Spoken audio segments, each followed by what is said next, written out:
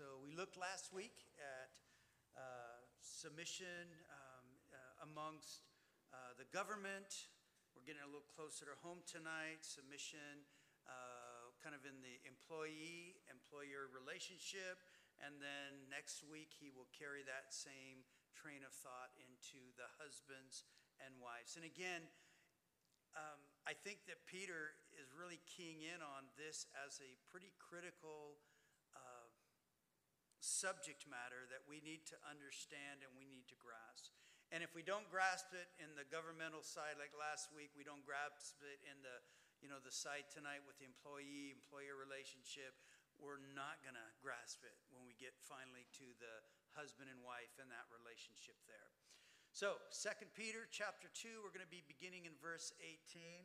And again, as I teach or I do a lot of marriage counseling, this is a portion of Scripture that I actually talk about quite a bit because he moves from here and he moves into the marriage relationship.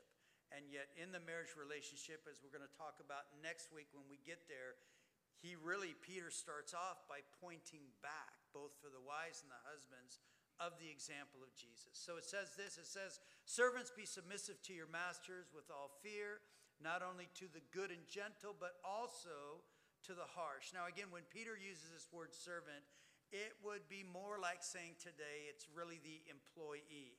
Understand that when Peter was alive and Peter was writing and all the disciples, in the Roman Empire, 6 out of 10 people were looked at as slaves. And yet in that slave, some of them were really more just employees per se, rather than the thing of slaves that we would look at. And so, again, we look at that. I'm an employee of Calvary Chapel, South Bay. So what we're going to be talking about more is more of the employee relationship rather than the slave, our understanding of slaves, since most of us aren't really in that place of the slaves in a sense. But when it comes to submission, again, I read this quote, and this quote said, "The counsel seems unnecessary until we realize that it's quite possible for servants to obey their masters without living in a spirit of submission to them. Outwardly, we can do what people ask, and inwardly be in rebellion against them." I'm going to read that one more time. Outwardly, we can do what people ask, and inwardly be in rebellion against them. And this goes across the board, whether it's the government, whether it's the employee, or whether it's the marriage.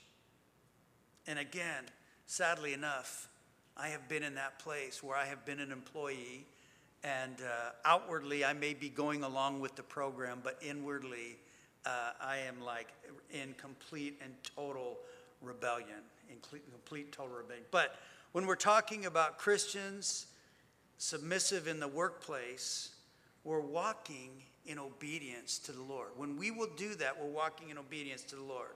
And I don't know about you, but again, I've had some good employers and I've had some not so good employers. In fact, even like what Peter would say would be harsh.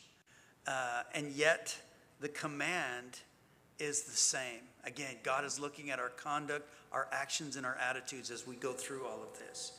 Verse 19, "For this is commendable if because of conscience towards God one endures grief, suffering wrongfully."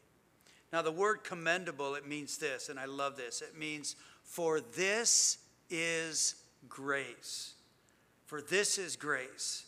So if while submitting to the Lord, we endure grief and suffering caused by someone who is not gentle but harsh, Peter would say, this is grace.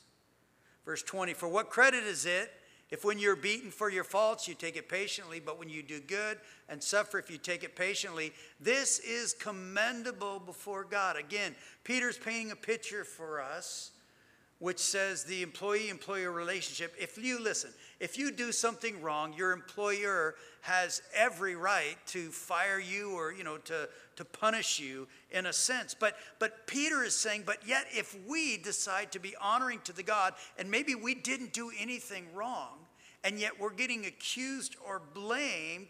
He's saying this is grace when we choose to honor God through that.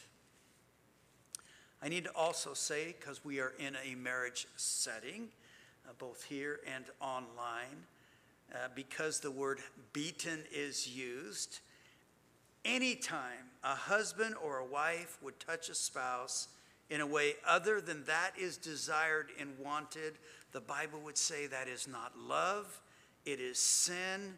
And again, unfortunately, I have seen a lot of sinful things go on in people's marriages, and they try to justify it through the scripture that the Bible says is not okay, that God is not okay with it. Listen, God cares deeply about the way in which his daughter and his son is treated. And we cannot treat our spouse any way we like and think that God is okay with it. God gives us very specific rules that is, this is what this should look like. He lays it out in Ephesians, and in the next chapter, we're going to see that kind of laid out. And if we choose to say, well, God, I don't care about that. I want to treat them however I want. Man, God gives us some warnings about if we choose to do that. He is not okay with us treating his daughter or son any way we want and think that he is. Just so that we're clear on that one. Verse 21 goes on to say, and again, this is really what I believe the focal point of what Peter is saying here. For to this you were called, because Christ also suffered for us, leaving us an example that you should follow his steps. You know, and I find it interesting that oftentimes we always want the Bible verse that tells me that I'm wonderful and everything is going to be wonderful within my life and I'm not going to experience any hurt or pain or anything like that. Now, again, God does look at you, as we talked about last week, as precious. But can I tell you, you're not going to find that verse in the Bible that says everything is always and forever going to be wonderful within your life. In fact, the Bible says if you choose to live godly, you will suffer persecution. Peter tells us that suffering is a part of our calling. Just like Paul would tell us, and he says, hey, when you get married, if you get married, you're going to have problems. Paul says marriage equates problems. And so that's what Paul would say. But Peter equates our Christian life with suffering. Now, again, I think especially in our United States, where suffering is just not a part of our world. That's why I so love going out to missions and taking people to another place on the planet that is so unlike the U.S., because you see that life is so radically different. When you go, if you went with us up to Kitgum, Uganda, and you see, man, these people live in suffering every day. When they pray the Lord's Prayer, give us this day our daily bread, they mean that, because they don't know where their next meal is coming from. And yet again, Peter tells us suffering is going to be part of the equation if we're going to choose to follow him, to walk in his steps. And again, our definition of submission from last week that we looked at. The biblical teaching on submission focuses primarily on the spirit with which we view other people. The real issue is the spirit of consideration and respect we have for each other. Most people don't believe this, but truly with submission comes freedom. And yet most people think submission is all about bondage. It's not about bondage from Jesus' perspective. Jesus says to each one of us, if any man come after me, any woman come after me, let him deny himself, take up his cross daily, and follow me. Denying self, a selfless life is what he's calling us to. A selfless life is what he came and lived and set that example for us. I read this quote and it said, do you know the liberation that comes from giving up your rights? It means that you are set free from the seething anger and bitterness you feel when someone doesn't act towards you the way you think they should. Again, we underscore that self-denial means the freedom to give way to others. It means to hold others' interest above our own interest. And the key to submission is to follow in Jesus' step. Whether, again, we're dealing with the government, the police officers, or, at work, or even in marriage. Jesus Christ is our example, and we are to follow in his steps. And it looks like this, verse 22, who committed no sin, nor was deceit found in his mouth. The Bible says that Jesus was perfect according to the law, which you and I cannot claim, that we are guilty of sin. All have sinned and fallen short of the glory of God. And yet Jesus Christ did not fall short.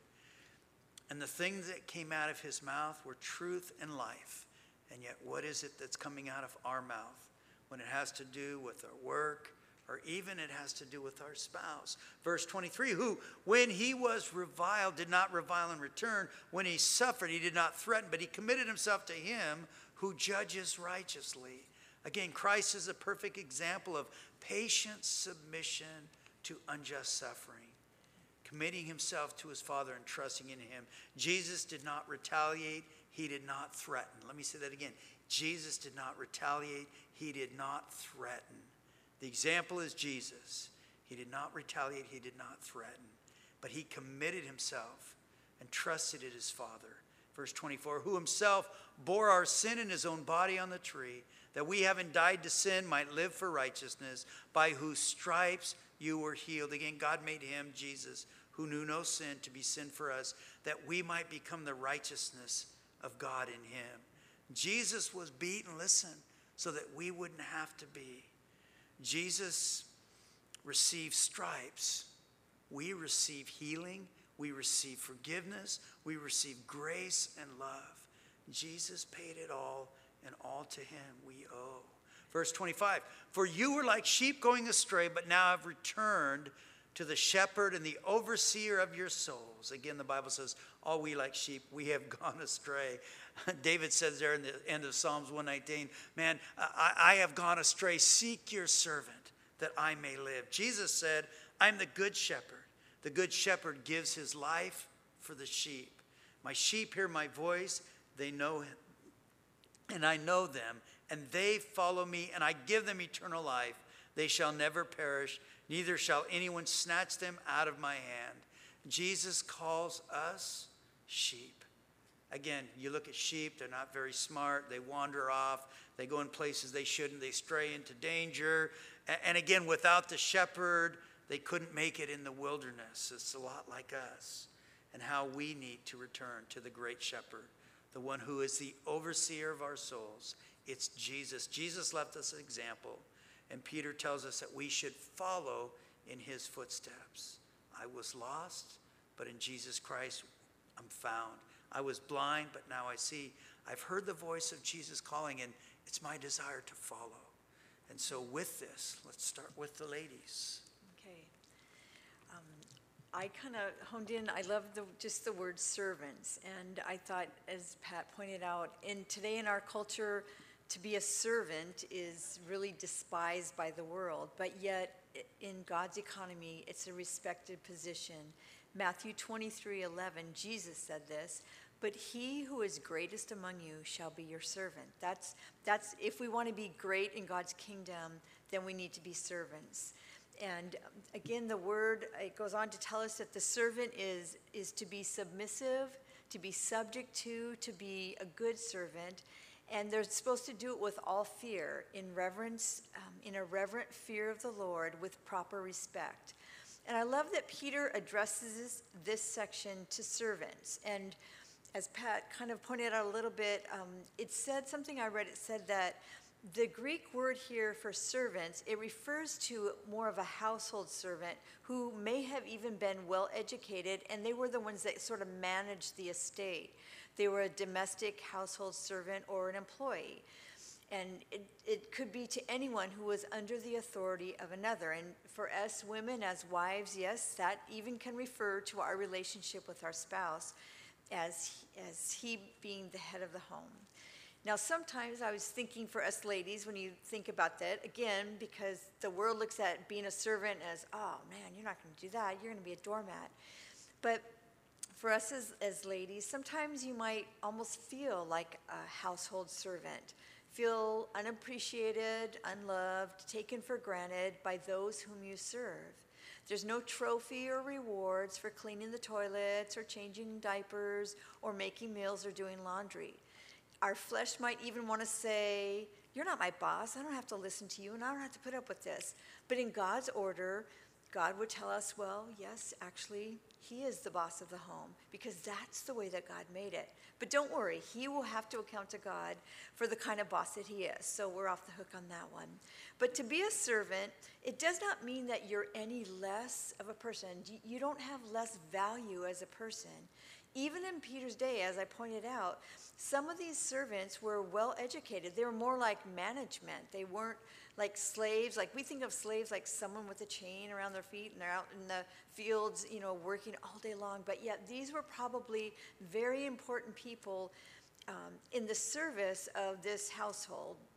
And in God's perspective, to serve others is to be like Jesus, and that is the greatest choice. So don't grow weary in this idea of service, because it is what we're called to do. Keep on serving well. Choose to be respectful.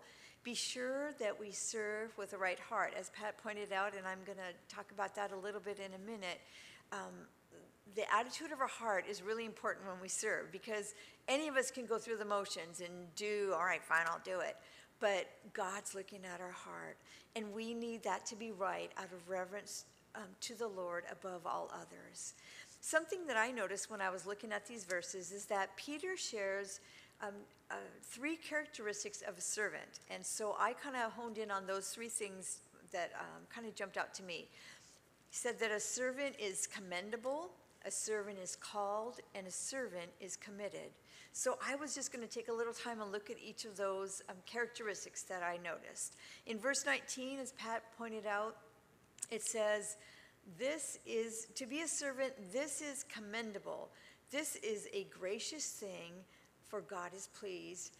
Because of your conscience towards God, being mindful of God and being conscious of what would please him, you endure grief and you suffer wrongfully. And I like that, because as a servant, it is commendable. It's gracious. It's a good thing when we, as women, as wives, we patiently endure unjust treatment. Now, again, I just put a little reality check for myself. Prince Charming here may not always be charming, sorry. But then, too, for us as wives, we might be Cruella de Vil every now and then in the home. So we're all sinners. That's the reality. And so what we see in the movies and in those kind of Cinderella and everything is happily ever after, that's just not reality. So there's going to be sad days. There's going to be things where we disagree. There's going to be things where we hurt and offend one another, maybe not intentionally, but we're going to do that. And yet it's commendable, if I want to be a servant of the Lord, when because of my conscience toward the Lord, because I want to do what pleases Jesus, when I endure grief and I might suffer wrongfully. Maybe he says something that's not very kind. Maybe he has an attitude towards me, and yet I have a choice to make. And when I make that choice to endure it as unto the Lord, that is commendable to God. That is pleasing to him. Things are not always going to go our way. Remember, we made that vow for better or for worse. Well, some days are going to be the worst days, and those are the times we need to look to Jesus to help us to endure and to behave rightly, that we might be that servant that is commendable in God's eyes. In verse 20, Pat pointed out, what credit is it if you're beaten for your fault and you take it patiently? Again, I just want to reiterate the disclaimer that Pat pointed out.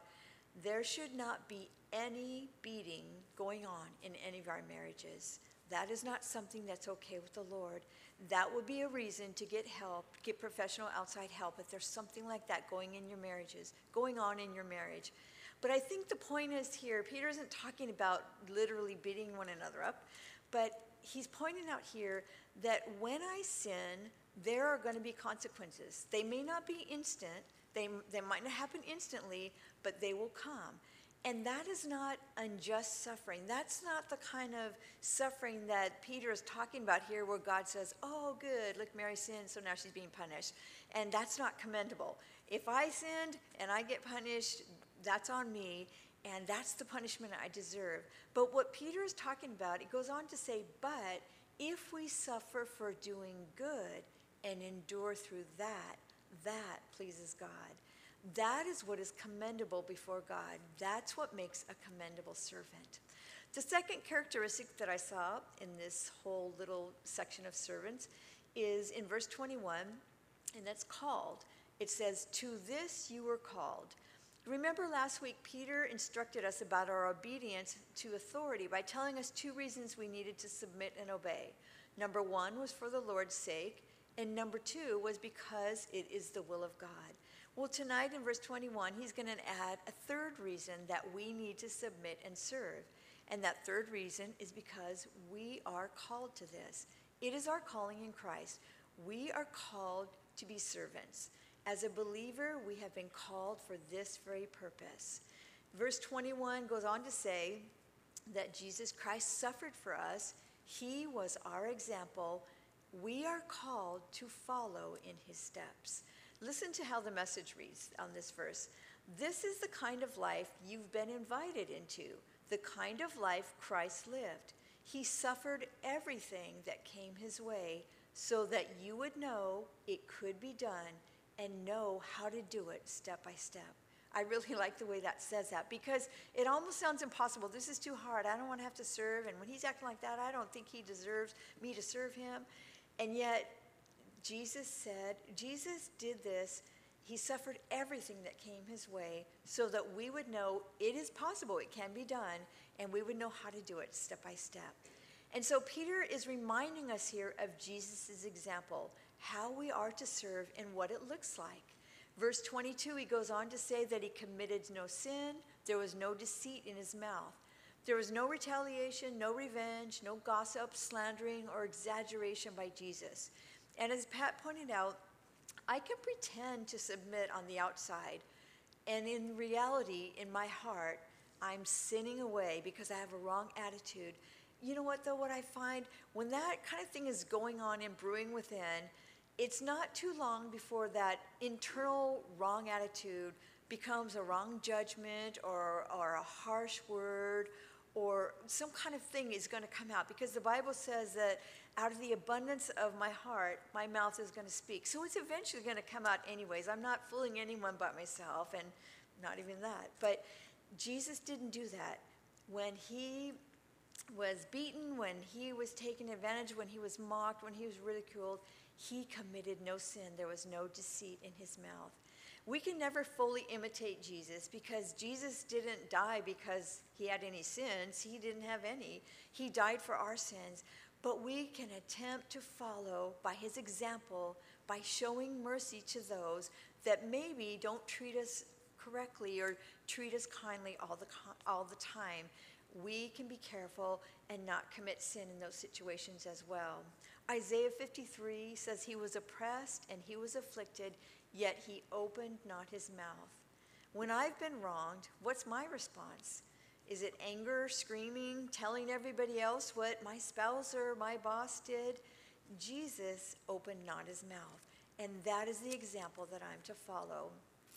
Verse 23 says, when reviled, he did not revile in return. He suffered, but he did not threaten. Jesus was patient under provocation. He didn't overreact with anger, with a promise of a payback, though he could have. And how about us? How about us as wives and as women? How quickly do I fly off the handle when I feel like I've been offended or when I've been misunderstood or mistreated? How often do I demand an apology or expect some kind of retribution? How often do I keep records of those wrongdoings or just don't forgive at all? I need to follow Jesus and his example, and in those difficult moments. And you might say, well, how do we do that? Well, that's servant quality number 3. It says in, I think it was in verse, 23. Yeah, it is 23. It says that he committed himself to him who judges righteously. The third servant quality I see is one that's committed. Jesus entrusted himself and his situation to the Father in heaven who judges justly. The New Living says it like this: he left his case in the hands of God who always judges fairly. I like that. The Message said Jesus was content to let God set things right. Am I content to let God set things right? I find quite often, sadly, I'm busy about trying to fix it myself because, wait, I'm not going to let him get away with that. I'm not going to let him act like that with me. And I try to correct the situation, be the Holy Spirit in my husband's life. And yet that's not Jesus. That's not what a servant looks like. Jesus entrusted himself to the Father. He committed it. He committed all of it to the one who judges righteously. I find, ladies, it's a matter of faith and trust for us. Do I believe God sees all that occurs in my life? Do I believe that he cares? Do I believe that he's in control and can truly work all things together for my good? It's easy to say, but a lot harder to do, especially if I'm not looking to the Lord for his help. And just in case I need a little reminder, look what Jesus has already done for us. That's what these final verses tell us. He bore our sins on a tree so that we could die to sin and live righteously. You know, the priests in the Old Testament right now, if you're reading through the Bible, it's been a lot of chapters about sacrifices and how to, all the offerings you had to bring to the Lord to atone for your sins, and to, if you did this, you had to bring that. And it was a lot of commotion, and yet the priest could only offer the blood of bulls and rams to kind of hide or cover the sins. Jesus offered himself, his own blood, to forgive our sins, to pay the price, to take them away forever.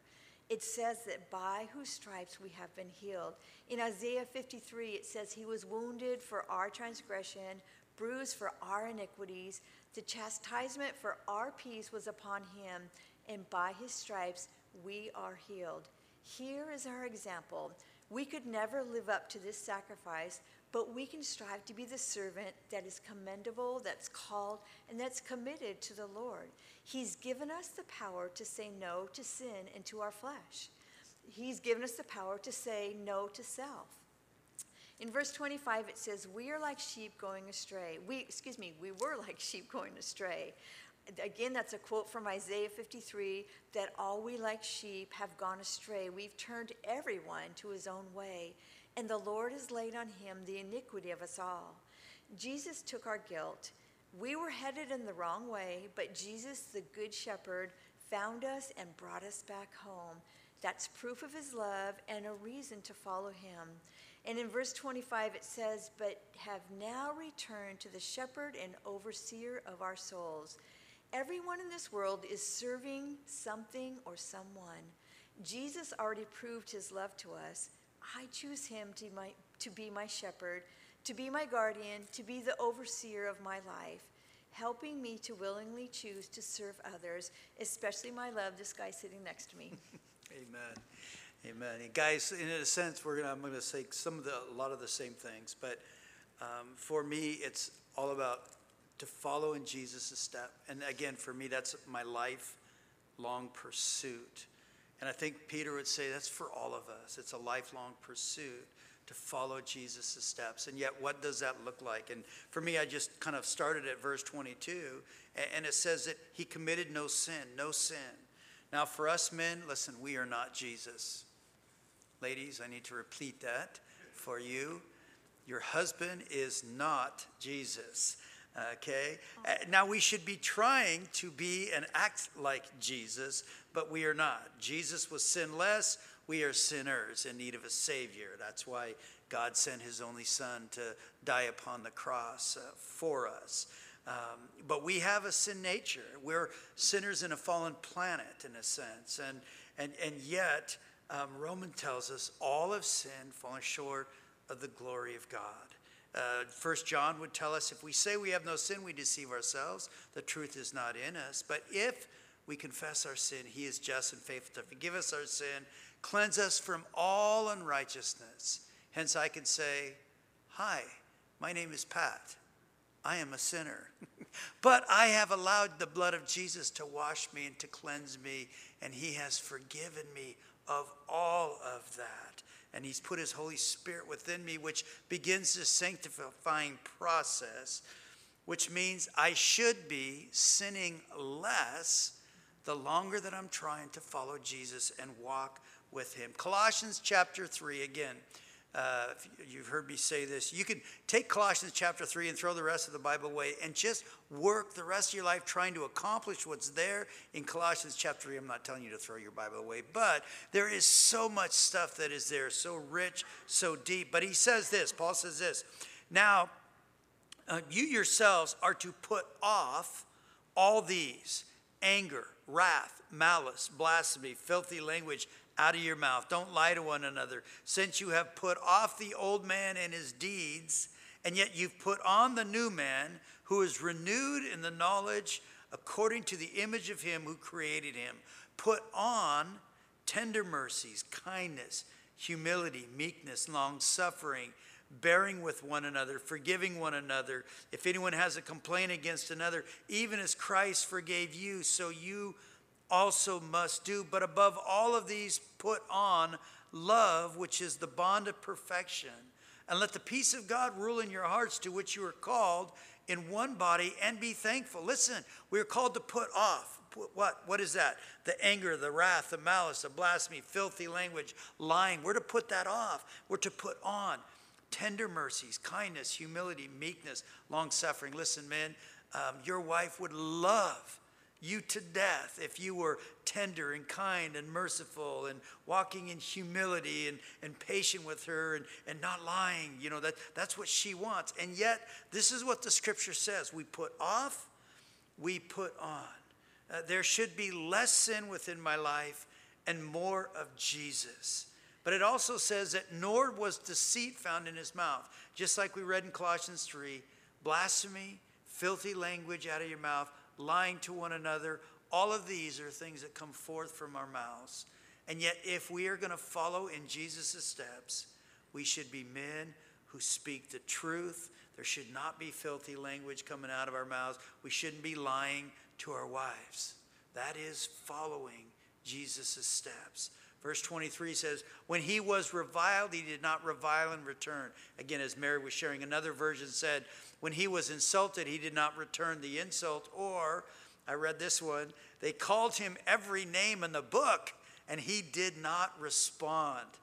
Men, can I say that it's not so easy to follow in Jesus' steps?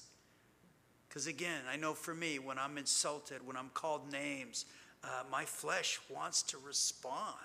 You know, it wants to respond to that. That's going to be one of the questions when we break up into groups. What name have you been called lately? No, I'm just kidding. We're not doing that. But yet, how did Jesus respond? How did Jesus respond, people? He put off the things of the flesh. He put on the things of the Spirit. When he suffered, he did not threaten. Again, one version said, when he was abused, he made no threats of vengeance. Again, men, when it comes to marriage and the way we conduct ourselves with our wives, when we are giving ultimatums, when we're drawing lines in the sand, more often than not, these are seen as threats. And yet, if we're going to follow in Jesus' steps, threats, line in the sand, ultimatums should not be a part of our communication with our wife. That's to follow in Jesus' steps. But again, how do we do that, as Mary shared? He committed himself to him who judges righteously. He trusted in him who judges fairly. Again, he left his case in the hands of God, content to let God set things right. Men, this should be our course of action. We commit ourselves to the Lord. We leave things in the hands of God, content to let God set things right. Again, listen, for me within my life, I have put this to the test. In times of disagreements with my wife, instead of trying to fix her and get frustrated and causing more issues, which I used to do all the time, I started to trust that the Lord was more capable of taking care of the situation when I would leave things in God's hands. And yet I found the interesting thing, at least in my life, was more often than not when there was this thing and I felt like, okay, she's wrong and she needs to be fixed. And I would go, okay, Lord, I'm going to trust you. And I turn to the Lord and I ask God, okay, God, would you please intervene? Most of the time, he changed me, which tells me it wasn't her that had the problem. It was me. And yet, guys, I encourage you, put God to the test. when there's disagreements and things, go to him. Don't try to fix her and try to, okay, and then just cause it to get worse. But you go and you allow God. And I'm telling you, God every time would intervene. Most of the time he fixed me, and yet the very rare times it wasn't me, he changed her. And yet I didn't even have to say a word. She would come back to me and says, man, the Lord really told me and spoke to me about this. And, you're right, Pat. And I'm like, oh, thank you, Lord. All heaven rejoicing. I said you were right. No, yeah. But again, guys, how is it that we are navigating these turbulent waters and things with our spouse? Are we walking in Jesus' hand, or walking in his steps? Again, are we taking our hands off and allowing God to fix it, believing and trusting that he is more than capable of taking care and fixing the things that need to be fixed? But again, guys, with you, like with me, be open that maybe God wants to change some things in me. I find that as a lifelong process as well. Changing me and forming, fashioning me into the image of his son. Because that's what he wants. He wants us to be the fragrance of Christ within our homes, within our relationships. So let's follow his steps and allow him to move and work. Amen? Again, Father, we do thank you, Lord, so much for your word. And as we go through, Lord, again, some of these things can be difficult and hard. But, Lord, it's what you're calling us to do. It's what you're asking us to do. And that is to lay down our lives, Lord, to surrender, to really yield to you of what you want to do within our marriages. And, Lord, I pray and ask, would you help us, instruct us again, as this whole thing about submission, really more so it's how we honor, look at other people. And Lord, I pray and ask that we would be honoring our spouses, lifting them up and encouraging and building them up, Lord, of what you would want. We would follow in your steps, Lord. You gave your life, and that's really what you're asking us as we get into next week. You're asking for and from all of us to lay our lives down for our spouse. So continue to speak and minister. Again, we thank you for this time. In Jesus' name, and all God's couples agree by saying, amen, amen.